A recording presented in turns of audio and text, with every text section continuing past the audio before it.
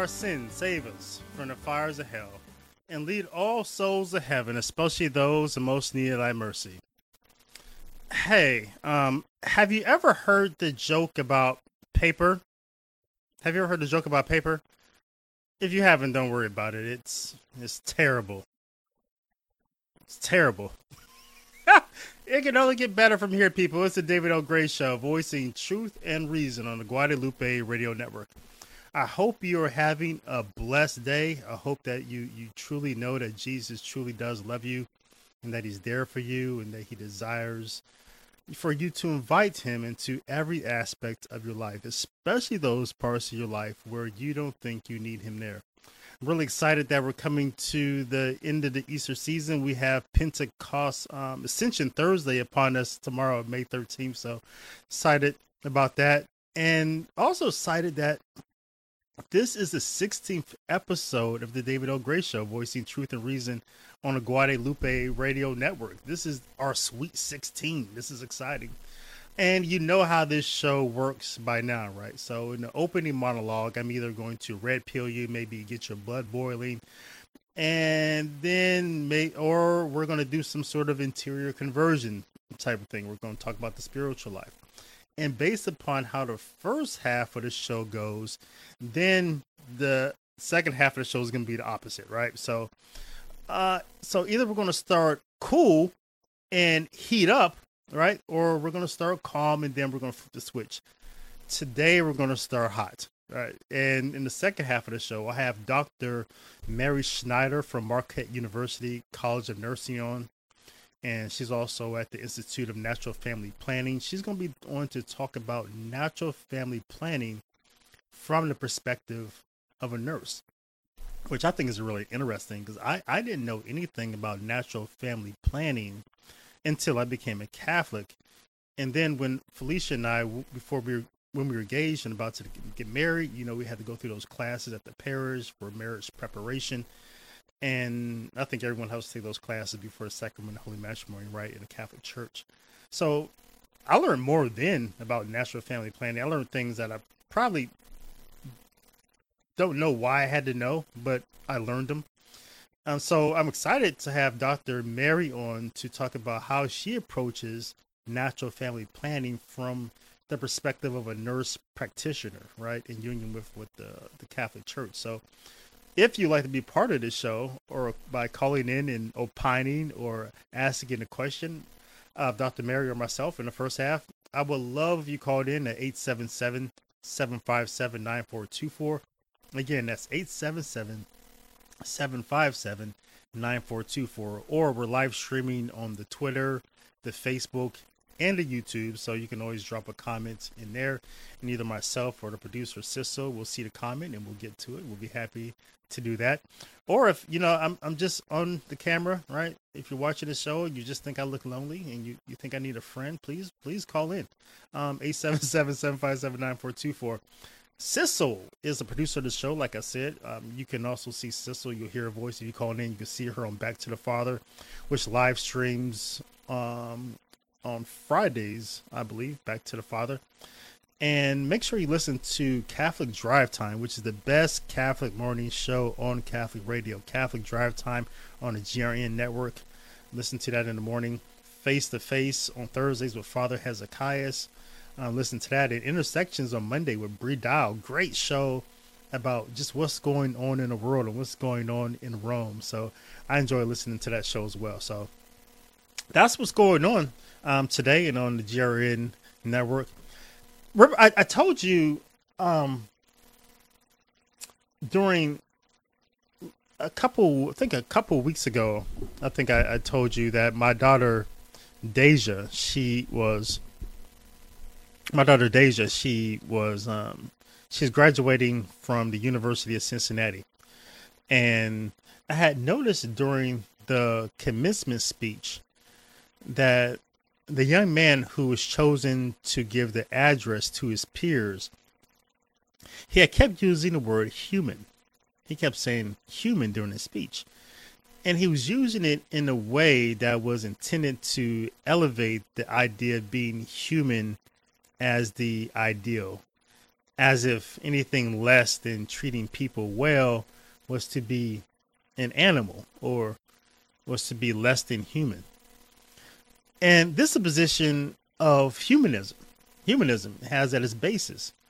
The idea of humanism is that being human is the starting point for serious moral or philosophical inquiry. Humanism believes that the most important thing is what it means to be human. This is in opposition to the Christian idea that believes that the most important thing is what it means to be in Christ, to be human and divine. Humans being made in the image of the divine man. So humanism and Christianity have nothing in common in a sense. Humanists believe that human is the highest ideal. Christians believe that being conformed to the image of Christ is the ideal. So humanists are also romantics in that they stress the potential value and goodness of human beings while ignoring human inclinations towards sin. Humanists, they also believe that they must seek solely rational or human ways to solve problems.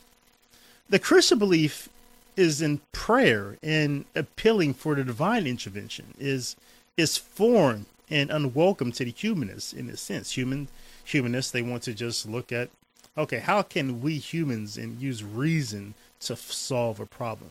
While Christians, they want to appeal both to reason and to Christ, to God, to grace to solve problems. So these concepts of humanism is what I was hearing during this young man's speech. And to be honest, he was probably unaware of this aspect of the cultural movement during the Renaissance where humanism sprang from, and the tools they used to inveigh against the Catholic Church and against Catholic moral theology and medieval scholasticism. But what happened next is what happens with the human brain. That we tend to, tend to notice something right more often after you acquire that thing. I think we tend to notice things more often once we pay attention to them. For example, I was completely unaware of there being so many Catholic churches until I became a Catholic. Now I'm quite aware of them. Every city I'm in, I just see Catholic church. And I think it's the same way with cars. Every time I buy a new car, I notice that same car more often. I see it everywhere. I remember the other day, this couple at Costco, they came up to me and they said we were behind you guys in line at the gas station, at the Costco gas station, and they saw some bumper stickers that Felicia has on the back of the car. And they're like these marathon bumper stickers, 26.2. And they said, we didn't know what that meant. We thought it might be a radio station, but radio stations don't go that low. So they went to the Google and asked the Google, what does 26.2 mean? And they said, oh, yeah, so we found out you were a marathon runner. To which I told them I would never run a marathon in real life. Those are my wife. She runs those ridiculous distances for some unknown reason that I will never understand. But after they left, I told my wife, now they're going to see 26.2 everywhere they go. That's just how the brain works. The brain recognition process. So now I'm noticing that everywhere people keep talking about being human, as if that's a worthy standard. If being human were enough, then Jesus wasted his time becoming man so that man might become like God. Humanism is anti-Christian in this way because humanity is not our hope. Rather, to be superhuman by becoming divine is our hope. And our prayer is that that's the principal purpose of the liturgy, isn't it? It's just to make us divine. I mean, if being a mere human being is the standard, then there's no point in eating the Holy Eucharist. We should just vomit it out if being a mere human is our destiny. And heaven is not our goal if being human is all we want. For if we cannot be a superhuman, then this life is all we have. Yet this revival of the philosophy of humanism, I see it everywhere now. Most prevalent, we see it in the vaccine narrative. Everyone needs the vaccine. Pope Francis calls it a moral obligation, and he says it's suicidal if you don't get it. He emphasized the vaccine more these days than he emphasizes, and he stresses the importance of confession and prayer. Apparently, our salvation is not in Christ, it's in the vaccine. If just 70% of people get the vaccine, we'll be safe, is what they say. Dr. Fauci is the new Moses, leading us to the promised land. It's all you hear. Our reliance upon human effort in medicine, this seeking solely rational ways to solve human problems, is humanism. And that, in the entire world, I think it has completely been caught up and is being made to trust in vaccines and masking and distancing and vaccine passports for their safety is something that should concern everyone. The critical race theory, which I've talked about often on this show, as you know, is another thing that points to the revival of humanism. I was on with Dr. Sam Rocha, his podcast the other day, and I told him evidence that the critical race theory denies God is that the critical race theory states that one of his goals is to end racism, which is impossible for anyone but God because racism is a sin. Human beings just can't end racism. How does that happen? So if the critical race theory can end sin, then Jesus again wasted his time being crucified and descending into hell. And Sam seemed completely unaware that human beings cannot end sin, or that the law cannot end sin. And I was utterly shocked for my part that he is unaware of the consequences of humanity's original sin. But that is exactly what the popular critical race theory teaching is. It's teaching humanism in a sense. And it's just another idea that seeks solely rational ways to solve human problems. And in this case, the critical race theory, it appeals to the law. If we just fix the law, racism will win. If we just produce certain legislation, we'll be able to end racism. There's no appeal to God, no appeal to the supernatural. No, just human agency and human potential.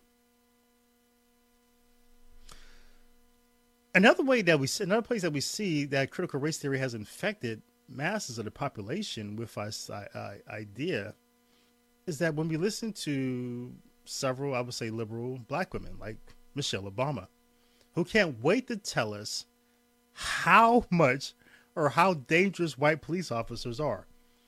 Or we oftentimes hear from some effeminate black men like LeBron James, who can't wait to tell us how black people are living in fear and how black people can't leave their house because of white police officers. At least when a black Protestant church was leading civil rights movements. We can disagree with key aspects of their agenda, but they would have chastised anyone who spoke like that. There are a number of other reasons why sometimes black liberal women have bought into this myth that they have to be afraid of their sons leaving the house. But the fact that people like Michelle Obama just can't wait to tell the world how scared she is of white police officers is evidence that the critical race theory has become one of the most powerful vehicles to advance humanism in the past 10 years. If we just fix the law and defund the police, black people will be safe. And that's humanism. Aside from the Vatican essentially telling us that we need to take the vaccine or we need to go to confession because we haven't, one of the people who we've started the cause of canonization for, I think, is one of the people who has done more to advance humanism in the Catholic Church than anyone in human history. And her humanistic ideals have influenced people like Jesuit James Martin to suggest that people who have same-sex attraction have a particular unique gift to offer the Catholic Church just because they have same-sex attraction. Because most of the things, of the most human things about you, right? Your inclination towards sexual impurity. You have gifts to offer the church. That's the teaching here. The idea that you can look at a sinful human inclination and call it a good and stress its potential as a human value is humanism. But James Martin would have been inspired by Sister Thea Bowman, who is now serving a God and is being considered for sainthood, who says something similar to this before the United States Catholic Conference of Catholic Bishops back in 1989. And I quote out of her book, Shooting Star. She says, now the evidence that she says, I bring myself, my black self, all that I am, all that I have, all that I hope to become. I bring my whole history, my tradition, my experience, my culture, my African-American song and dance and gesture and movement and teaching and preaching and healing and responsibility as a gift to the church. Now, given that James Martin thinks that people who are born with same-sex attraction and that same-sex attraction is immutable, that it can't change, he borrows here from Sister Thea Bowman to apply her words that what is most human about you is a gift to offer to the church. Now, the evidence from the personal witness is that Sister Thea Bowman had a deep spiritual life and loved God with every fiber of her being. But her writings that we find in this book, Shooting Star, everything that she had ever written is evidence of something else, of which we cannot converse with her about, but are deeply troubling in this regard. Her teachings are a mix of humanism, romanticism, and black liberation theology at times, but at the root of all of it is this theology that I would call it black liberation, humanistic romanticism. And as I said, humanism, it only sees the potential value and goodness in human beings. And this is the same tendency with people who would like to define culture as things that are only good, as if cultures do not also have traditions that are harmful or evil that are passed down. But we do not call those things culture, right? Only the good things that society do. We say, oh, that's culture, but not the evil things that men do and pass down. In the case of Sister Thea Bowman, she believes that the Negro slave culture still resides in the DNA of all black Americans, whether they are descendants of slaves or not. She writes in this about black spirituality, and I quote, Black American spirituality is at once a response to and a reflection on black life and culture. It is rooted in our African heritage. It is colored by our Middle Passage, slavery, our island and Latin experience, segregation, integration, and our ongoing struggle for liberation. She sees black spirituality through an ecumenical indifferentism, I would say. She writes again, I quote, our spirituality is influenced by our own experience and that of our peers and forebears in Pentecostal, Baptist, Adventist, Episcopal, Methodist, Catholic, and other churches, making it bear elements of high church and low church, grassroots, down-home cotton patch, and no institutional church at all. She even sees catechesis in color, writing, and I quote, for people who are culturally black, black catechesis is effective catechesis. It is rooted in our black spirituality. It is out of these blacks, this black spirituality, Sister Thea Bowman says that in the middle of your mass or in the middle of your sermon, a black Catholic might just jump up and say amen or hallelujah or thank you, Jesus.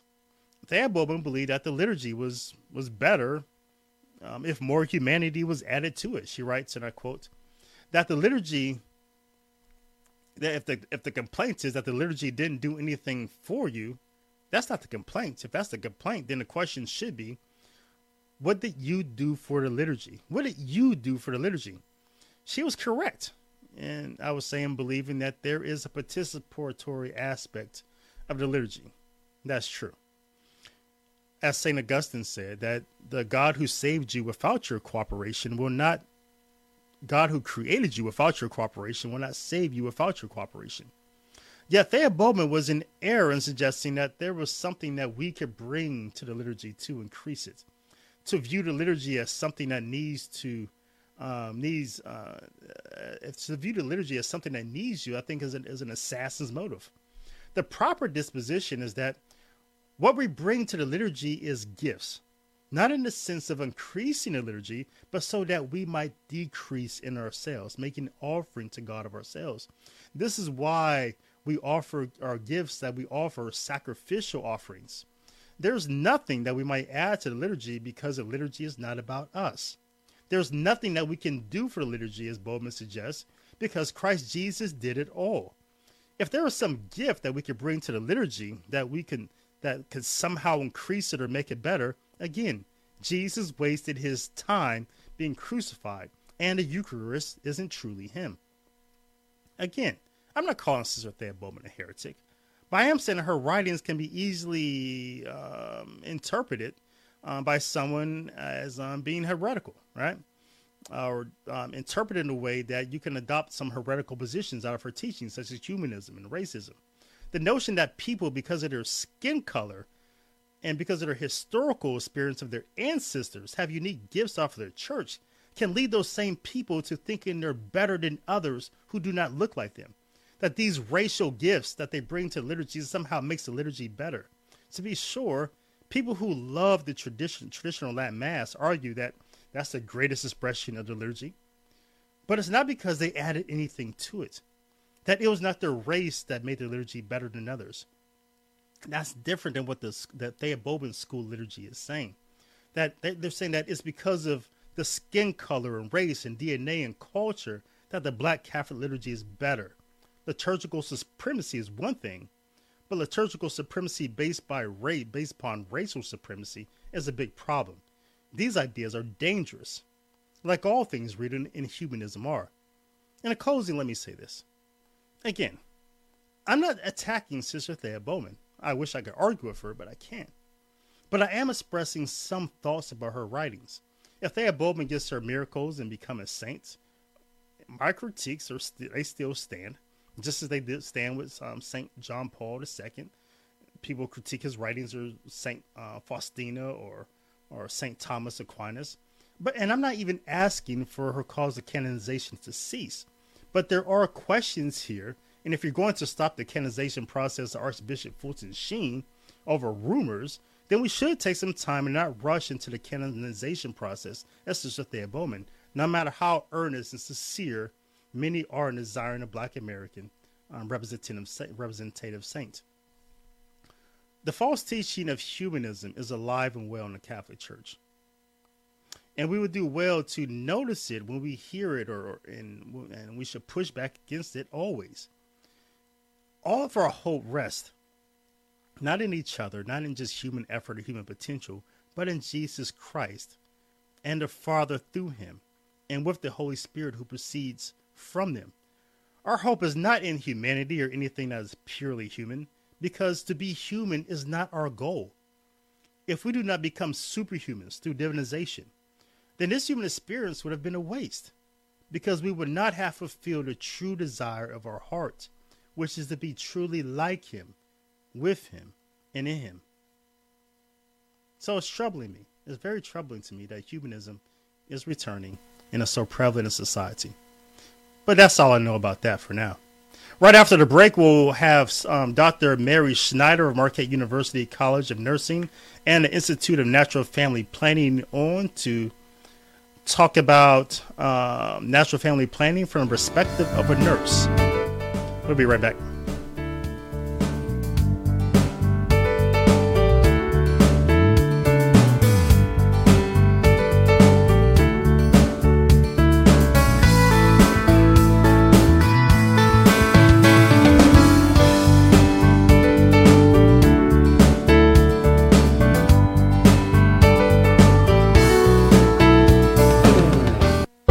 Instead of fighting the crowds, isn't it so much easier to hop online and do your shopping in the comfort of your own home? Did you know that you can help the Guadalupe Radio Network when you shop online? All you need to do is shop on Amazon Smile, and 0.5% of your purchase goes to the GRN. Just go to AmazonSmile.com and select La Promesa Foundation as your nonprofit of choice. La Promesa is the parent company of Guadalupe Radio. It's that simple to give a little extra help to the Guadalupe Radio Network. Your odyssey begins at the University of Dallas, the premier Catholic liberal arts university in Texas. With campuses in Irving and Italy, UD's rigorous core curriculum sets it apart. An education rooted in the great works of Catholic and Western tradition. An education that ennobles and enables students in the pursuit of wisdom, truth, and virtue. Undergraduate, graduate, and certificate programs are available. Start your college odyssey at the University of Dallas today. Go to udallas.edu to learn more. Hi, this is Len Oswald, president of the Guadalupe Radio Network, and I wanted you to meet two more GRN family members, Kent and Tim. Kent Loney joined the GRN on September 17, 2015. He is the GRN's chief engineer, having the responsibility of keeping all 37 stations operationally on the air. Kent and his wife Kim live in Dallas, Texas, and have 3 boys and 3 girls. He loves to camp with his family. Tim Mott is the general manager of our Houston, Texas station, KSHJ 1430 AM. Tim joined the GRN on March 2nd, 2016. He and his wife Rachel have 1 daughter and 1 son. Tim is a convert to the church and a gifted singer in several sacred music choirs. We are so thankful to our GRN family for all they do to keep the Guadalupe Radio Network stations on the air. This has been your GRN Family Minute. We are your Catholic radio. Radio for your soul.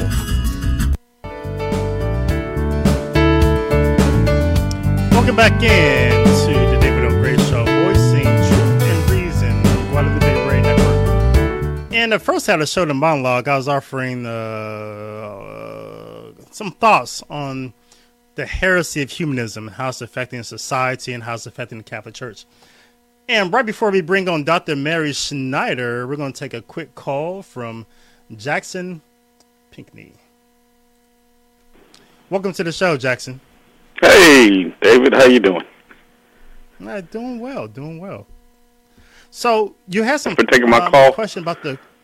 Yes, you had a question about the some thoughts on humanism in the workplace. What's your question? Yeah, what's the counter to this? Because it's pervasive. It's everywhere. I mean, in the corporate setting, it's basically the training of the day. You know, I always say it's corporate entities trying to play church, you know, trying to step in there and morally form their employees according to their religion, which is human secularism.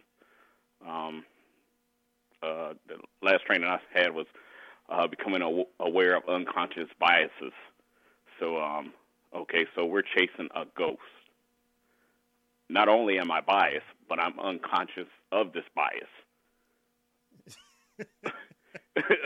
So I'm like, okay, is it really real? If my behavior isn't showing a bias, am I really biased? Right. But anyway, how do we? My religion is Catholicism. I don't need your human secularism. Matter of fact, I feel like I'm being, is it sheep stealing? Is that what's going on? Yeah. You know, that's a really great point, because I never thought about it, because I guess the idea of becoming conscious of something plays into the idea of becoming woke. So you have to become woke to become conscious, right? Which is very interesting. And so, the secular space has a whole, and I was talking about this with Father Dave Nix earlier on my other podcast, and we were talking about how there's a whole new religion out there. You know, the secularists, as you say, they have a whole religion of their own. They have a moral law. They have a dogma. They have new scriptures that come out daily, right? Dr. Fauci, he is the new Moses that's leading the Exodus. So you have all these things in place. And so I think what we as Catholics have to do, the only thing we can really do to push back against this humanism that we see going on in society, is that I think we just really have to focus on the basics of our faith. I think we become too fancy. And we see this in a lot of our parishes oftentimes, that we want to do a lot of good in the world, but I think we go about it sometimes the wrong way, because we don't connect it to the liturgy. If the liturgy is our highest form of prayer, then everything we do, everything we believe needs to be connected to that. If the liturgy is trying to divinize us, which is the highest good, then everything we're doing needs to be connected to the highest good. So just in a basic context, if we're going to go out into the world and to evangelize, or to do things such as visit prisoners, minister to the sick, then it always has to come back to the liturgy. We can't go out there and tell people that go out there and feed the hungry without then doing what Jesus did by pointing them to the true food. We can't go out there and visit prisoners without then pointing people to the true freedom from sin, which is through Christ. So I think that's just our mission. We just can't be too fancy out here. And we just really just have to stick to the basics of what Jesus gave us to proclaim. Okay, sounds good. Thank you, David. Thanks, Jackson. Thanks for calling in. I appreciate it. Yeah, man. And so, Dr. Mary Schneider, she is coming on the show now. She is a PhD out of Marquette University at the College of Nursing in the Institute of Natural Family Planning. How's it going, Dr. Schneider? It's going great. David, how are you? Good. I'm so happy to have you here. Yeah, and I'm so happy to have you here on the show. Well, I'm excited to be here. I have been watching you for probably the last year, and I'm really impressed with your show and all your knowledge. Oh, well, thank you so much. And I think we're about to be impressed with your knowledge. Just give us, before we get into, because I know you're going to give us some insight onto how we should be thinking about, or how you frame natural family planning from the perspective of a nurse. But for those of us who are just now, those in the audience across the Guadalupe Radio Network, and this is their first time hearing of Dr. Mary Schneider, give us some background about you.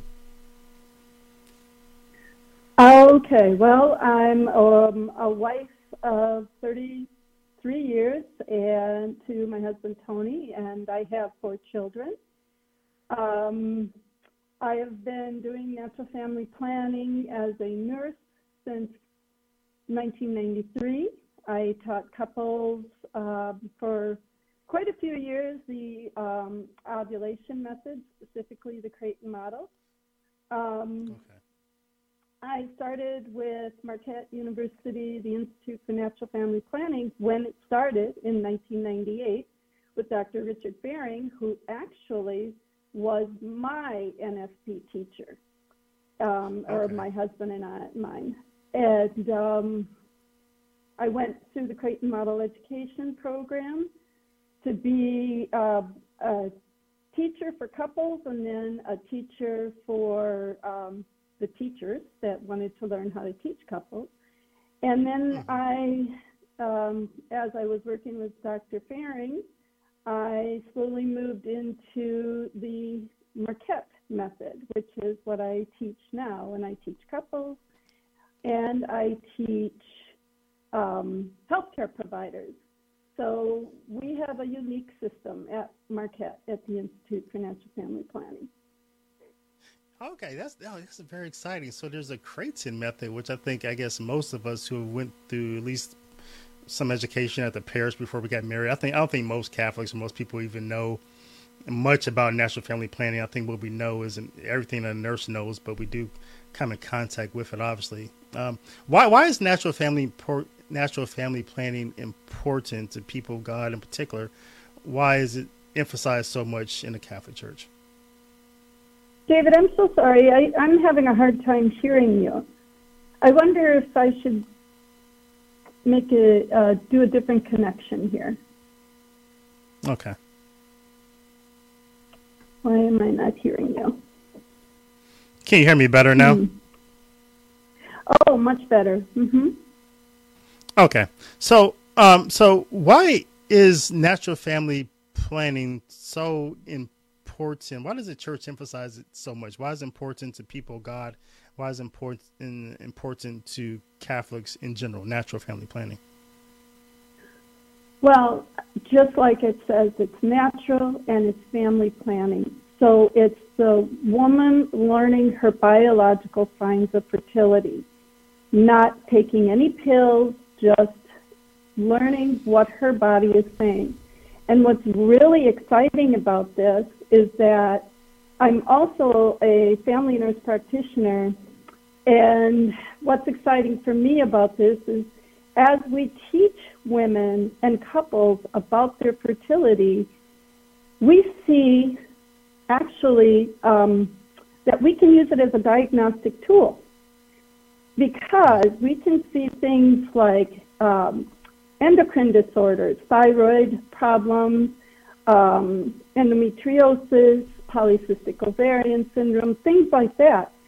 So what's really beneficial is if I have a young woman coming to me in the clinic and she says, I think I have PCOS, well, instead of having to do a gamut of tests, blood tests, ultrasound, thing like that, I can have her chart for 3 cycles. And if she can chart for 3 cycles and do a really good job charting, then I can see whether or not I need to focus on PCOS, or is there maybe a thyroid issue. So it helps to reduce the amount of diagnostic tests that you have to do.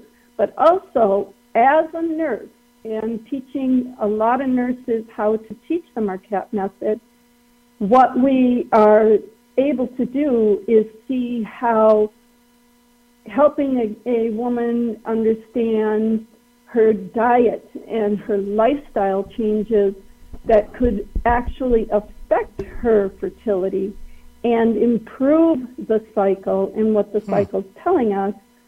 And that can actually prevent, well, I don't want to say prevent, but it might actually show that there is no need for all these diagnostic tests. Because she can learn how to take care of her health, and she can see it in her menstrual cycle. So there's a lot of the American Medical Association, the American College of OBGYNs, the American Pediatric Association, all these groups have said the menstrual cycle is another vital sign. It's like blood pressure and temperature, all of these things. So we can see the woman's health. It's like a window into her health and to the couple's reproductive health. So it's very beneficial. Wow. Yeah, that's amazing. It seems like a woman can know more about her body than I could ever know, just just through something that happens regularly on a monthly basis. Wow. So set this up for us. The distinction. Give us some distinctions between what a lot of us may have heard about the Creighton method versus what your institute is doing at Marquette with the Marquette method. Well, the Creighton method is an ovulation method. And when I say ovulation method, that is primarily looking at cervical mucus. What we have done at Marquette, primarily because Dr. Fehring is very much into objective signs of fertility, we use the Clear Blue fertility monitor, which looks at urine hormones, and the woman can test these urine hormones at home. And she can look for the 2 pre-ovulatory urine hormones, estrogen and LH, which then she identifies the peak day or the day of ovulation, and she can then learn to predict when her menses is going to be, and then also if she is pregnant. So she can see early signs of pregnancy with this. So the Clear Blue fertility monitor came out in the early 2000s, and we've been using it in studies to look at women in regular cycles, women in breastfeeding, perimenopause, all of these different situations that women can go through. And then we also are a research institute. So we have several studies that we've done in other areas, but primarily the director of the institute, Dr. Fehring, is the one that has led us in a lot of these research studies. Yeah. Wow, we're gonna talk about that. So, speaking with Dr. Mary Schneider. She's a PhD out of Marquette University of College of Nursing, and she's at the Institute for Natural Family Planning.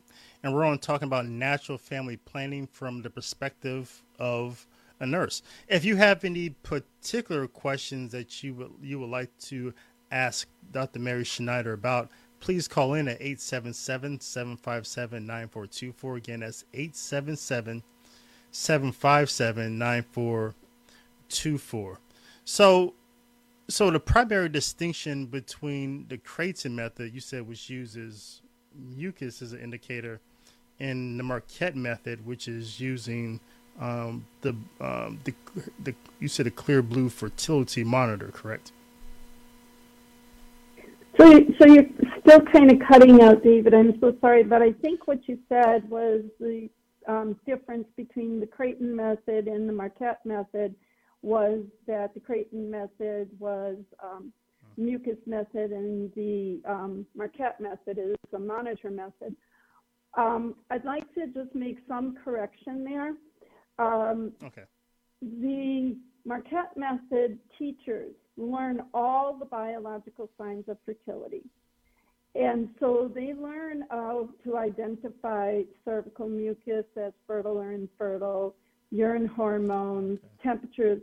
They learn everything because what we believe is that we are only training healthcare professionals to become Marquette model teachers, primarily because we are at Marquette University and in the College of Nursing.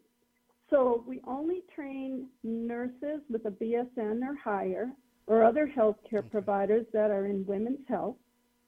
And so we believe that if we give them all the tools that they need to identify the biological signs of fertility, the different ones, that they can work with their couples.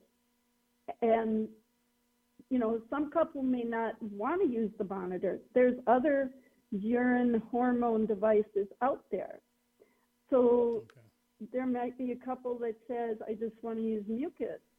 They might teach them about the mucus. The genius behind the Marquette method is the simplification of the identification of the signs. And what I mean by that is cervical mucus is identified as low fertility, high fertility, or peak fertility, where it also correlates with the monitor, low fertility, high fertility, peak fertility.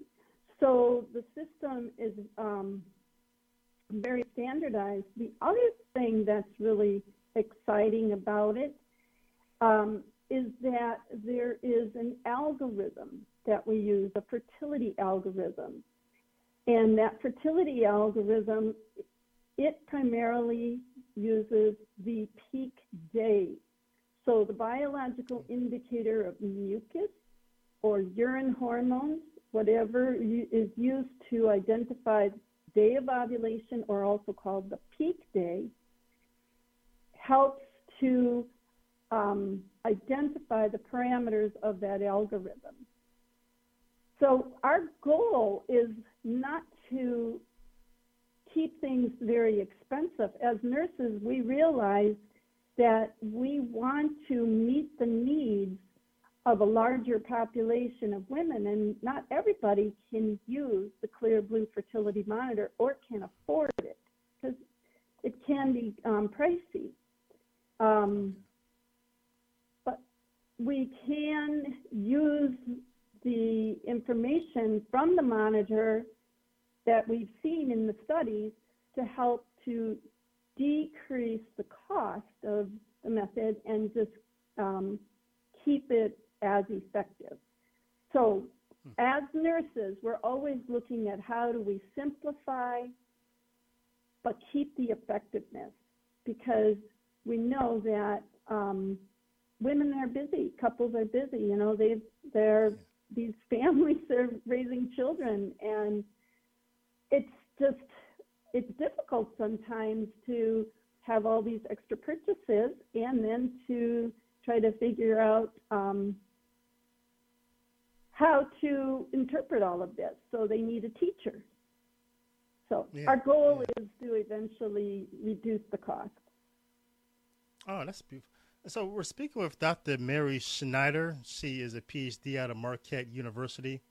We're talking about natural family planning, and in particular about this Marquette method, which is different from the Creighton method, and is very, very interesting. Learning more about this. If you'd like to learn more about the Marquette method, we're going to give you Dr. Mary Schneider's her contact information. Also, you can call in at 877-757-9424.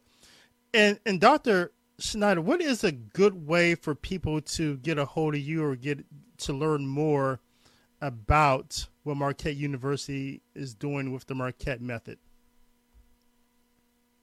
Well, I'm actually excited to tell you that we have a directory of teachers. So we have three things that we do at the Institute. We teach couples, we teach healthcare providers, and we do research. Our teachers that come out of our training, they all are encouraged and given the tools to start their own sustainable business. So if people are looking for a Marquette model teacher, they can go on to www.marquettemethod.com, and that is a directory of our teachers. They can also email me if you have questions. And one of the I remember one of the complaints that people tend to have about the Creighton method is that it seems to take a lot of effort. That I think a lot of people try, they give it a good effort, but after a while, it just seems to become tedious. Of course, there's applications out there on your phone that you can use to maybe keep track. But is there? Tell us a little bit about the learning curve of the Marquette method, and tell us about, is this something that's easy and not too time consuming for the person who has a job and has children? Well, the thing is we have what is called the Marquette Model Lite, and it was designed to be taught in office visits. 10 minutes, you would have the information you needed to confidently begin the method. You have the Clear Plan Fertility Monitor, which is on the market right now for couples to achieve a pregnancy, but we've been using it for all family planning purposes. And the learning curve with that is they purchase the monitor, they have to read the instruction manual, and actually the touchscreen clear blue monitor is very user-friendly. And then, you know, they can work with a Marquette model teacher. Now, if you have a situation where you have a woman or couple that is not in regular cycles, they're postpartum breastfeeding or they're perimenopause, that might be a different situation, because there are some situations where a perimenopausal woman, I would not recommend a monitor. And so meeting with a Marquette model teacher would be beneficial, just maybe for a consultation. So the method is not something that's just it's not just a recipe. It's the teacher works with the couple, and it's tailored to the couple's needs, what they can afford, what they want to do, and things like that. Mm-hmm. Yeah. I remember one of the struggles that we had when we got married was that my wife doesn't have ordinary cycles, right? I guess we just call it irregular. And so it was difficult to monitor that, to keep track. So how does the Marquette method assist with irregular cycles? Well, again, because there's only healthcare providers that are trained, they are using the first thing is to help the couple to be good charters, okay, so that you can see what's going on in the woman's cycle.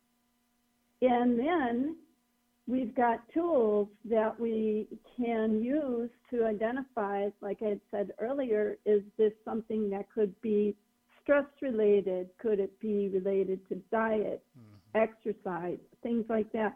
So the benefits of having just healthcare providers providing instruction is immense, because if the couple charts and charts well, that's the first step we have to do, is help them to learn how to chart and chart well. And then we can see, what's the next step we need to take them to. And as a nurse, and with many, many nurses out there that are teaching the Marquette method, there's many things that you can discuss before you even get to the point of, well, you have irregular cycles, you need to see the doctor.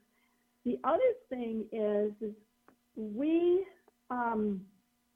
believe, because this is an evangelization tool, kind of like you were talking about earlier, is evangelization. Well, this is an evangelization tool. So if there's a woman and a couple that has irregular length cycles, and the nurse has worked with them to try and identify, is it diet related, is it exercise related, is other things, and they still have these irregular cycles, well then what we encourage them to do is, first of all, we've empowered the couple to know everything they can about their cycle, what's going on and why. Then we encourage them to go to their primary care provider. They don't need to go to a NAPRO doctor or an NFP only doctor. They need to just go to the provider they've had. Because as nurses, and what we're doing is we're empowering them to walk into that office and say, here's my chart, here's what's going on, can you help me? They can make the decision. That provider can say, I don't have time for this, or they can say, you know what, I'm interested, so let's work together. And that's the beauty of working with healthcare providers that are looking at charting and what's going on in the chart. So that's the important thing, and then we have that nice relationship continuing, and we are evangelizing. It's not just targeting just looking for doctors that know how to do this, because any doctor should be able to read a Marquette method chart. Any doctor. Yeah. And it sounds like it's really one of the really easy way. I wish we would have had this when we first got married. This is great. And so we're talking with Dr. Mary Schneider. She is Marquette University. She's talking to us about the Marquette method. She gave us a couple resources of places you can go to find out more. We posted them on our Facebook page. One is marquettemethod.com. There you can find an instructor to be your guide and walk with you through this and give you all the tools that you need for natural family planning, which is, like Dr. Mary said, natural family planning. And also there's another site, MM as in Mary, NFP, natural family planning, MMNFP.com. You go there. There's a lot of information there. You can learn more about this method. David, I want to find out what you are saying as far as MM. There is a group out there that is not Marquette method, but they are using MM as in their Facebook. So we have I don't think it's them. Yeah. And only Marquette model teachers that go through our training use the logo. Okay. And so the logo, and tell us that what the on logo my looks email. like. Okay, got you. So I guess when you're doing something good, people want to imitate. So. Yes, that's exactly right. So, but they're not healthcare awesome. providers, and they're taking money, and so we have to be careful. Yeah. Oh, wow. Yeah. Thanks for letting us know that. So, MarquetteMethod.com is a great source you go to find actual people, nurses who have went through the program. As far as the research you've done, and we have just under a minute now, tell us, have you found out, based upon your research, as far as couples using this to get pregnant, what's the success rate versus other methods? As far as the couples to get pregnant, that's actually, I would have to get back to you on that, because I primarily focus on avoiding pregnancy during postpartum breastfeeding, during lactation and amenorrhea, and the next 6 cycles that transition when couples really don't want to get pregnant. So that's not my area, but I know that Dr. Fehring has looked at that with some others, and I can certainly get that information to you. Awesome. Dr. Mary, thanks for coming on to Talking the David O'Gray Show, voicing truth and reason. And welcome, and thank you for tuning in. And we'll be back same time next week. And remember that Jesus loves you, and he's there for you. And to live your life like salvation matters. Thanks for listening.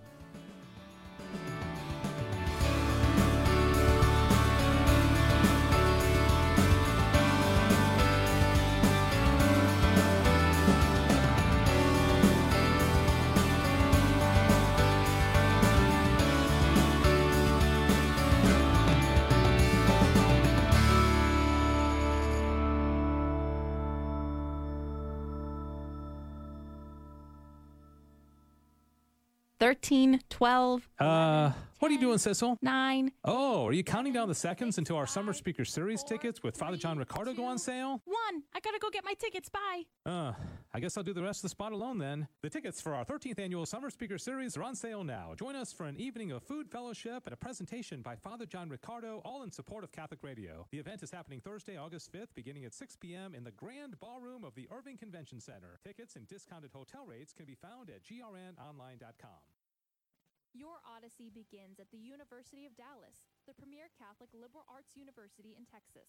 With campuses in Irving and Italy, UD's rigorous core curriculum sets it apart. An education